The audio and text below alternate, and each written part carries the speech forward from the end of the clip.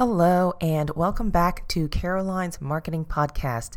My name is Caroline Dunn, and I'm here to share my stories about marketing in the corporate world.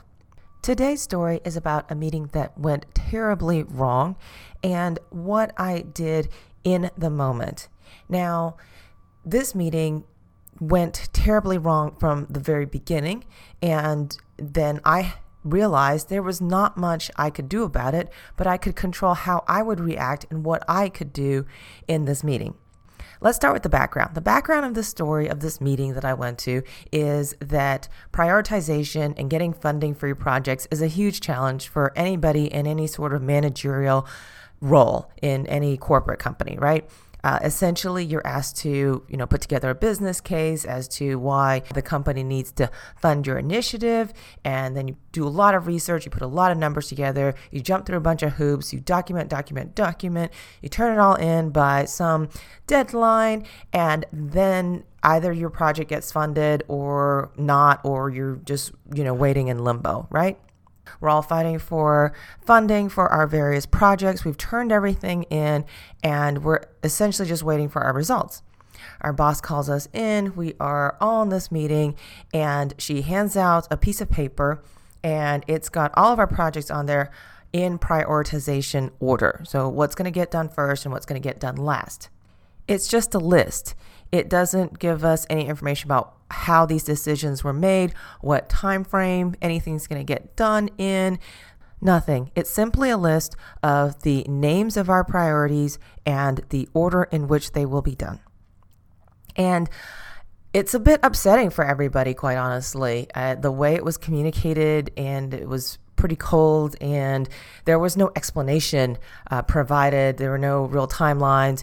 And so we start, going down the path of asking for more details, more information than what's printed on the piece of paper.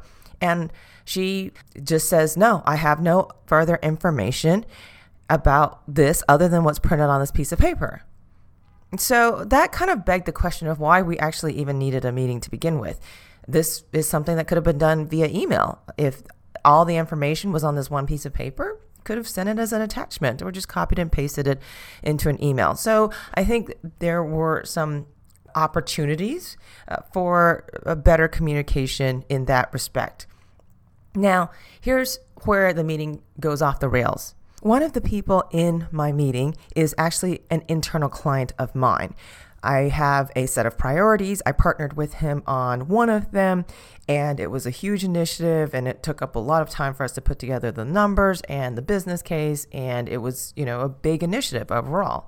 And he is in this meeting simply for that one initiative. This is his top priority, and he has made that very clear to me, and we have try to do a good job documenting what a great impact it would have for the company if our project got funded. And when he saw the list, all he looked for was his project, and it got prioritized dead last. He was in shock, and he kind of went into a rampage in the meeting. He started yelling at everybody in the meeting, including me. He started ranting and raving, and it was a very, very uncomfortable situation.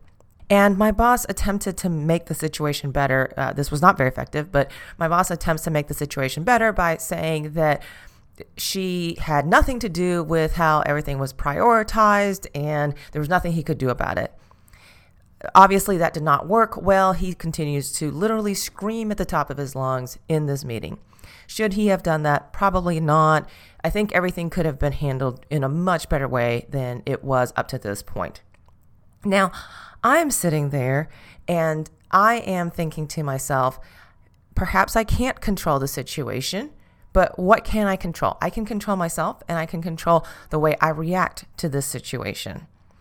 And essentially, what were my goals? What did I need to do at this moment? Well, I was in a meeting that was literally going nowhere, where I was getting yelled at. And I had a lot of work back at my desk waiting for me. And I realized that the best thing I could do was try to end this meeting as quickly as possible and just simply get back to work so that all of us could be more productive. And that's what I needed to do. I had a full plate at that point in time. I needed to get back and do something productive instead of this yelling match that I was witnessing in this meeting. So you may ask, what was my reaction? My reaction was to address this individual who had his project prioritized last and look at him straight in the eye and say, hey, this is a meeting where we are getting information. It is not a meeting where we are deciding information. Your arguments, as persuasive as they may be, are not going anywhere right now. I suggest you leave this meeting and go yell at somebody else. And after I say that, everybody in the room, their jaws dropped and it's dead silent. And really, the ball was now in his court. Would he continue to yell in this meeting? Would he continue to stay in this meeting? Or would he actually take my advice and leave the meeting? His response, after a few seconds of thinking about it, his response was, Caroline, that's a great idea. And he storms out of the meeting and starts yelling down the hall. And then I say, okay, great. Let's move on with the meeting. And my boss responds, meeting is adjourned. That was it. That was everything we needed to accomplish in that meeting. Us reading a piece of paper that had a list of priorities on it.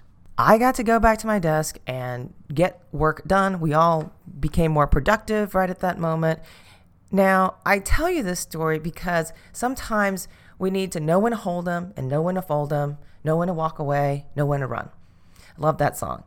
And what I learned out of this experience is actually several things. Number one, not all meetings are productive, and we do sometimes find ourselves in very unproductive meetings, and we need to think through and try and figure out, okay, how can we do things where we make our meetings productive for not only ourselves, but for the people that are attending our meetings. And if somebody does become very adversarial in our meeting, what can we do to diffuse that?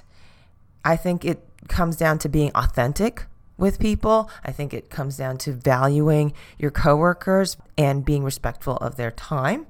And if you find yourself not accomplishing anything in a meeting, figuring out how to end the meeting as quickly as possible and moving on. Thank you so much for listening to my podcast this week. Please subscribe, and I'll see you next time.